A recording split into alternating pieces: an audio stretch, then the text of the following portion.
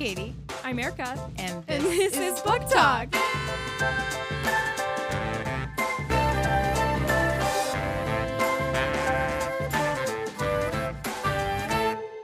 Welcome to Book Talk. Welcome to Book Talk. Book Talk is a weekly podcast where we read a section of a book and then we chat about it with you on Sunday nights. This is our first episode of Transcendent Kingdom by Yeah Jessie, and I'm so excited to talk about it. I feel like I probably say that every week, but I am really excited to talk about it. I think I'm always really excited to talk about whatever it is that we're reading.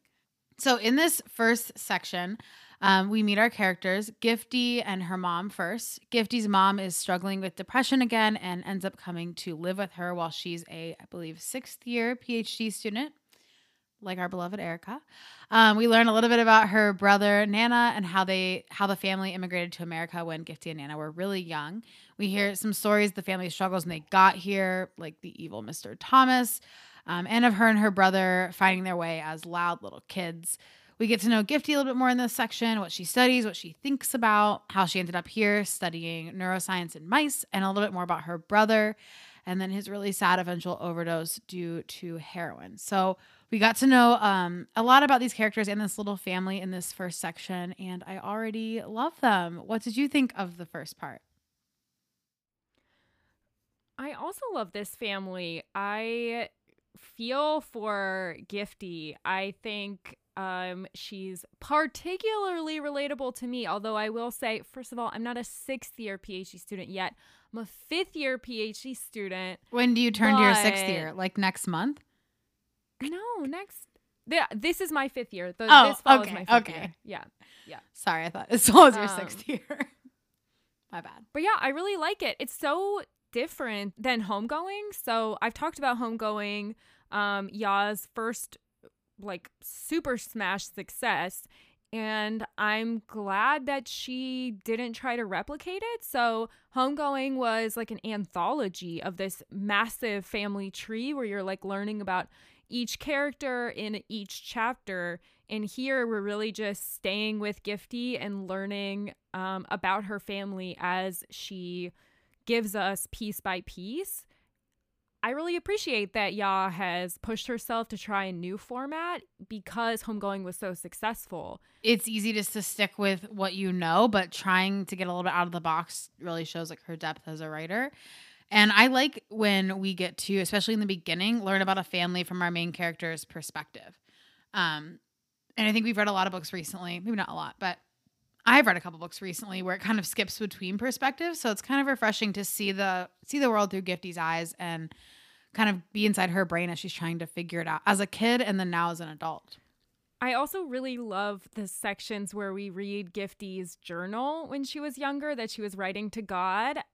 Just so sweet and so endearing, and such a contrast to how Gifty feels now in relation to religion and also like kind of a belief that everything will work out okay.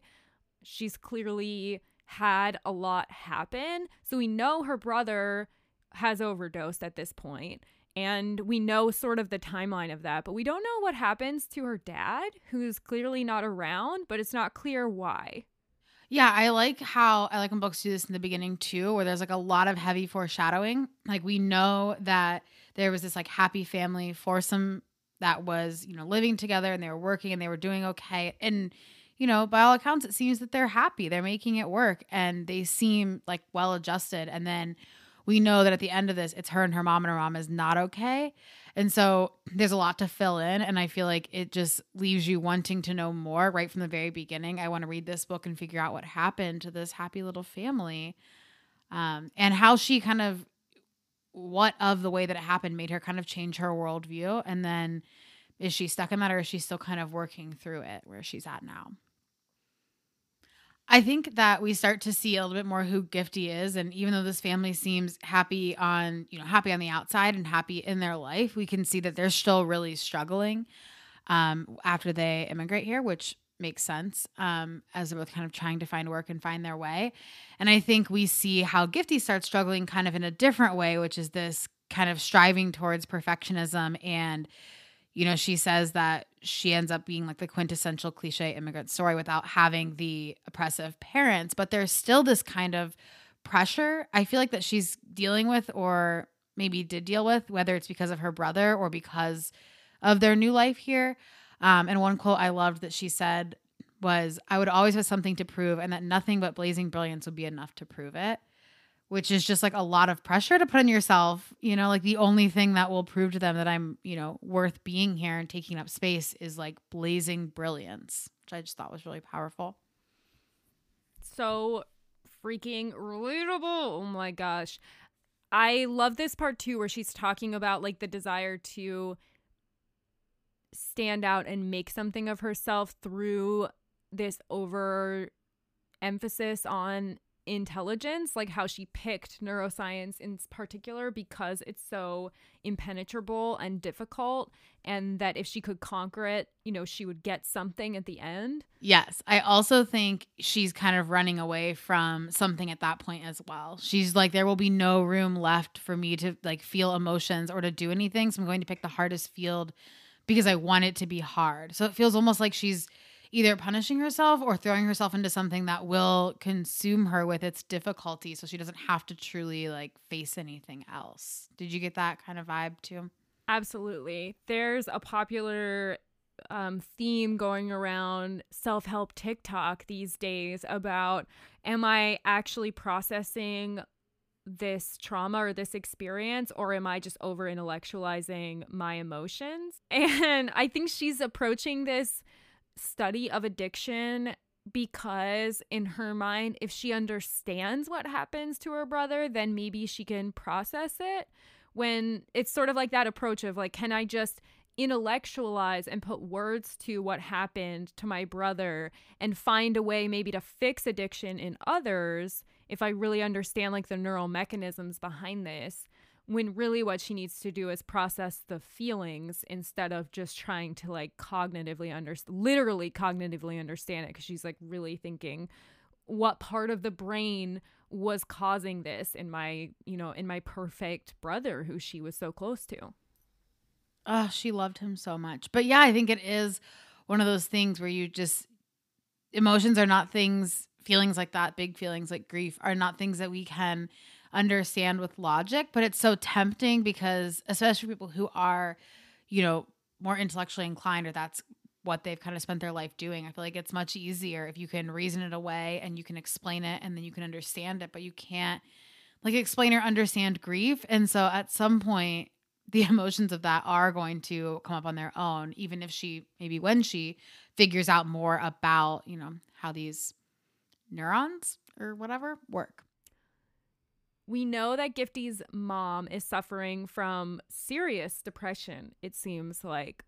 We have this dichotomy of Gifty in Ghana with her aunt telling her, like, that man is crazy, and her mom sort of not accepting that what she's going through is, like, serious depression, or what she has is a form of really serious depression.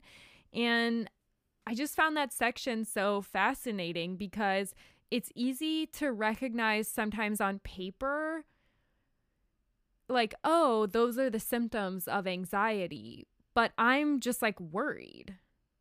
And you're like, no, like, you have anxiety. It's like, no, but no. I understand people who have anxiety are like stressed out all the time and they're like obsessing about what could go wrong, but I'm like planning for what could go wrong. And you're like, yeah, that's called anxiety.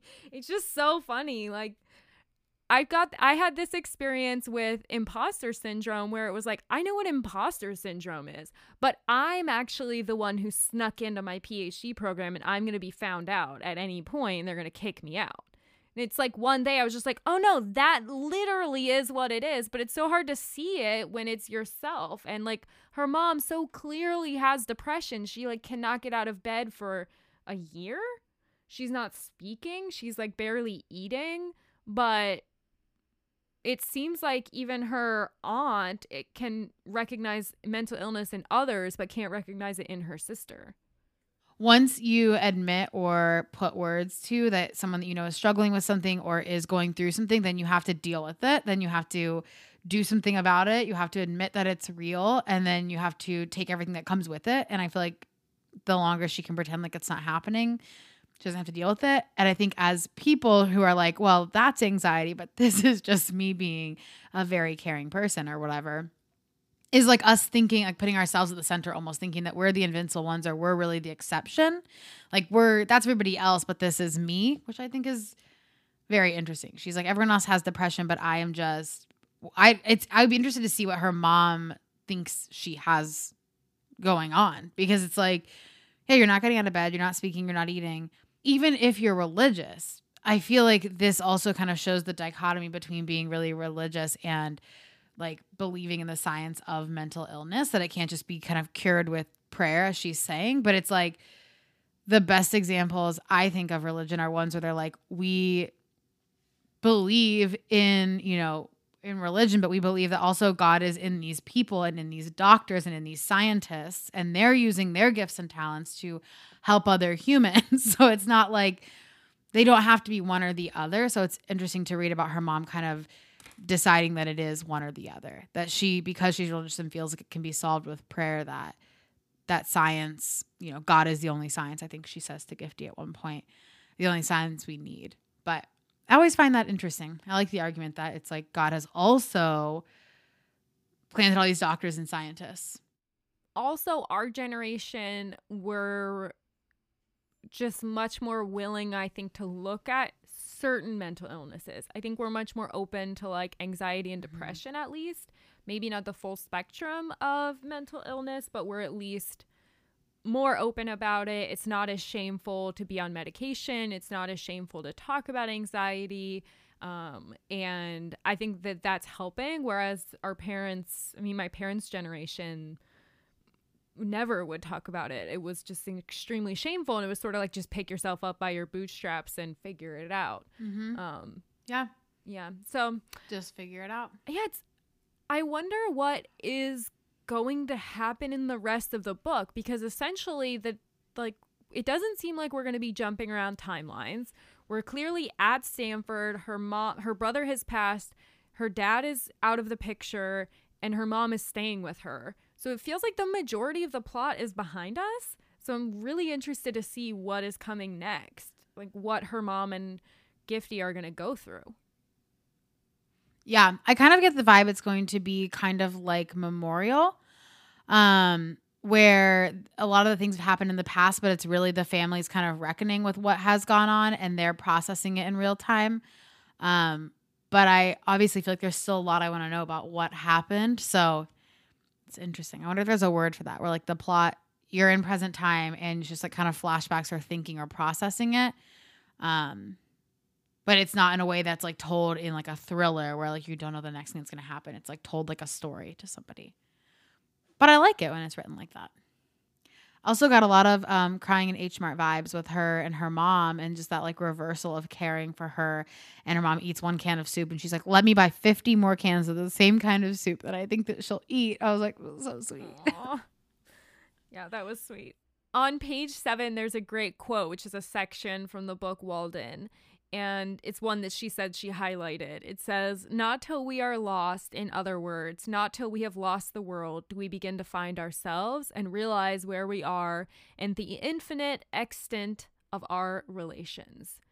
I think that's a pretty good metaphor for what we're about to go through. I think Gifty and her mom have pretty much lost everything, and they're at this point where they're going to try and find themselves and put their relationship back together.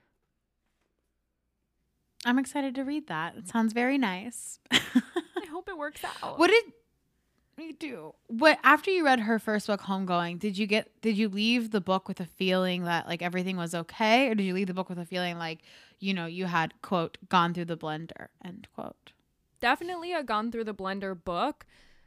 It's the story of two sisters, and there's very different outcomes for different family lines and definitely different outcomes for different characters. So some characters end in tragedy. Some characters find their way. I don't want to spoil the ending too much, but it definitely it had an amazing way of tying the bow with this really epic family story. So she did a great job of like threading all of these stories together. So I imagine that this story also will be kind of satisfying the way it weaves everything together in the end. I hope. We'll see. Love that. We shall see. Next week in Transcendent Kingdom, we are going to read chapters 14 through 25, pages 66 through 129. Great.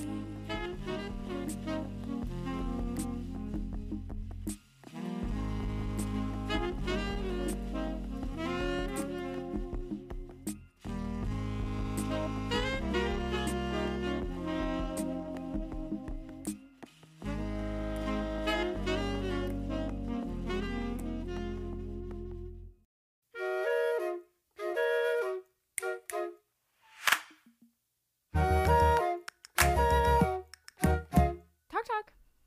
Yay! Talk talk. Ba-da-da. You know I cut that out every single time you do it, and every single time you still do it. Okay, well, I hate you. Okay, it's not like it's more like an impulse. Like I just have to do it whether you cut it out or not. But that's rude. One time you left it in. One time. Yeah, I loved it. All right. Anyways, hello. How are you? I mean, I've been better, but I'm okay. I had pizza for dinner. It was delicious. Pizza for dinner. Yeah, this whole week has been me trying to convince Jason that we don't have any food and we like must eat out, and him being like, I'll find something to cook. Here's some carrots and Brussels for you. I'm like, no, I'm saying we should eat out because I don't want to eat this. That's so funny. I don't want to eat the food that we have. Yeah, like I don't want this healthy shit. I want a pizza. But then he cooks it, so I can't argue. I did finish a book recently. I finished Circe. I kept wanting to call it Circe, but I don't think that's how you say it. I think it's Circe. Okay. And raving reviews? Not so raving. I really, really liked it in the beginning, but I thought it kind of dragged towards the middle. And then the end was pretty exciting, but then the end was so fast. Like there was so much interesting stuff in like the last 3 chapters. I'm like, whoa. Rewind, delete, expand. Yeah, I hate when they get that part wrong. Like when you're like, wait, I wish I had more in the beginning and the end, but this whole middle was like a struggle just to get through so I could get to this ending. Like, exactly. Why? Yeah. But I loved it because I don't know these myths that well. It was a lot of like Helios and Zeus and the Olympians and the Titans, and I'm like, I kind of know this stuff. But Odysseus was like one of the featured characters, and I've read the Odyssey in the Iliad, so like forever ago. But it's all imagined and like realized. These characters are all like very fully formed, and it's super fascinating to read about them with these like full lives that she gives them. So I thought it was really good. I'm going to read Song of Achilles at some point as soon as it's off the hold shelf at my library. I'm going to read it at some point because I feel like both of these books everybody is talking about. They're everywhere. Also, my friend David said that he would send me Song of Achilles and he didn't. So, excuse me, if you're listening, knock, knock, please send that to me and then I'll read it.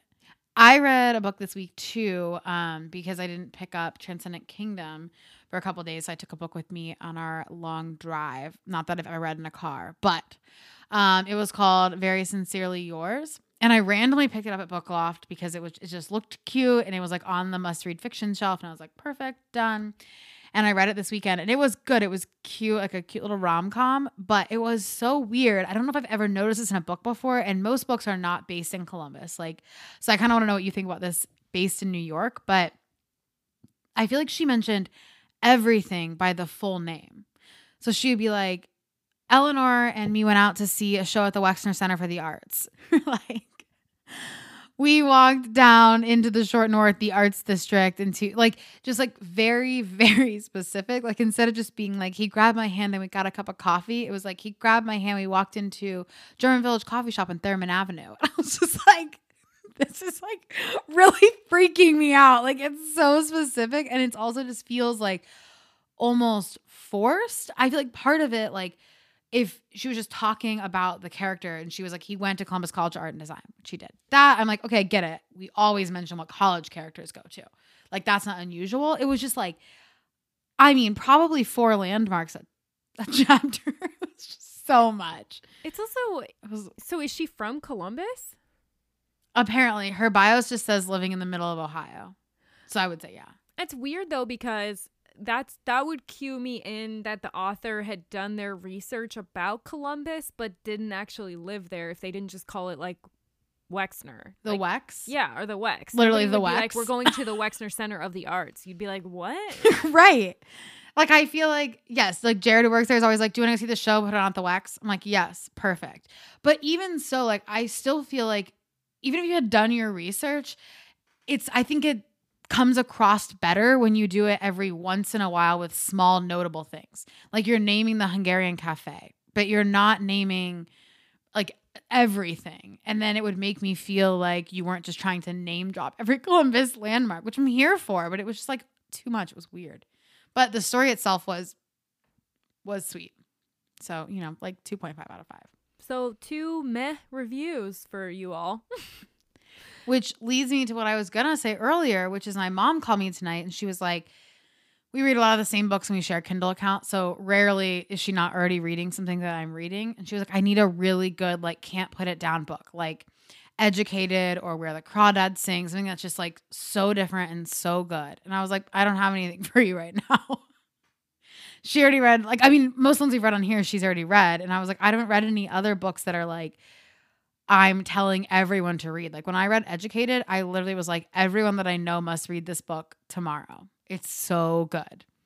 I still stand by that. It's so good. And like Where the Crawdads Sing, and I just need another really good book like that. I need a can't put it down, can't stop thinking about it, can't stop telling my friends about it book. So, you know, just send me those recs because... And I'm starting a couple of new books right now. I'm going to try to read that hospital book in the morning. I'm going to read Salt Houses. I think I already talked about that book on here. Obviously, Transcendent Kingdom. And then I'm going to finish Girl, Woman, Other, which I'm just like... Dragging. I feel like I'm not... Yeah, like it's fine. Every time I read it, I'm like, this is good. But I never want to like pick it up or like really think about it when I'm not reading it. We talked about this off the pod. Believe it or not, we do speak. We are friends outside of this hour. But that book is hard because it's just a short, every chapter is like a short story. And when it's a short story or like a book of essays, I feel the same way. It's like I finish one and I'm like, done. And then you have to like work your way up to like, okay, what character are we learning about now? Where are we going from here? Which can be really tough. I am reading, I got Outlawed, which I'm reading. I know you've read. Oh, yeah. I own that. No, I've never read it. I own it. I read the first 40 pages and I couldn't get into it. And again, I was just like, I have other things I'd rather be doing. So I'm curious to hear what you think, if it's worth it. Guys, we love books, usually. You what? I said we love books, usually. We've just been shitting on every single book for the past... Wait, no, to be clear, I loved Good Neighbors. I loved the books we're reading here, but I read usually 2 books outside of Book Talk. I know. Those are the ones that aren't impressing me. I'm just clarifying for the people here, okay? We say just like bye for the pod. Oh yeah, I'll say bye for the pod. Bye. Bye. See you next week. Bye.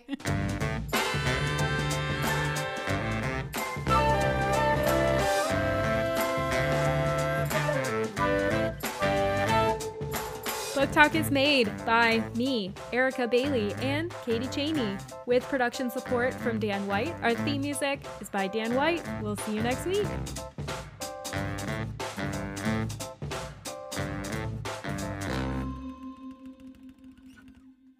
Yeah, let's look it up. This is the podcast. This is the Googling podcast. We are literally Googling everything. I have to look up on our Instagram, like every time I'm reading, what I'm reading to. Literally same.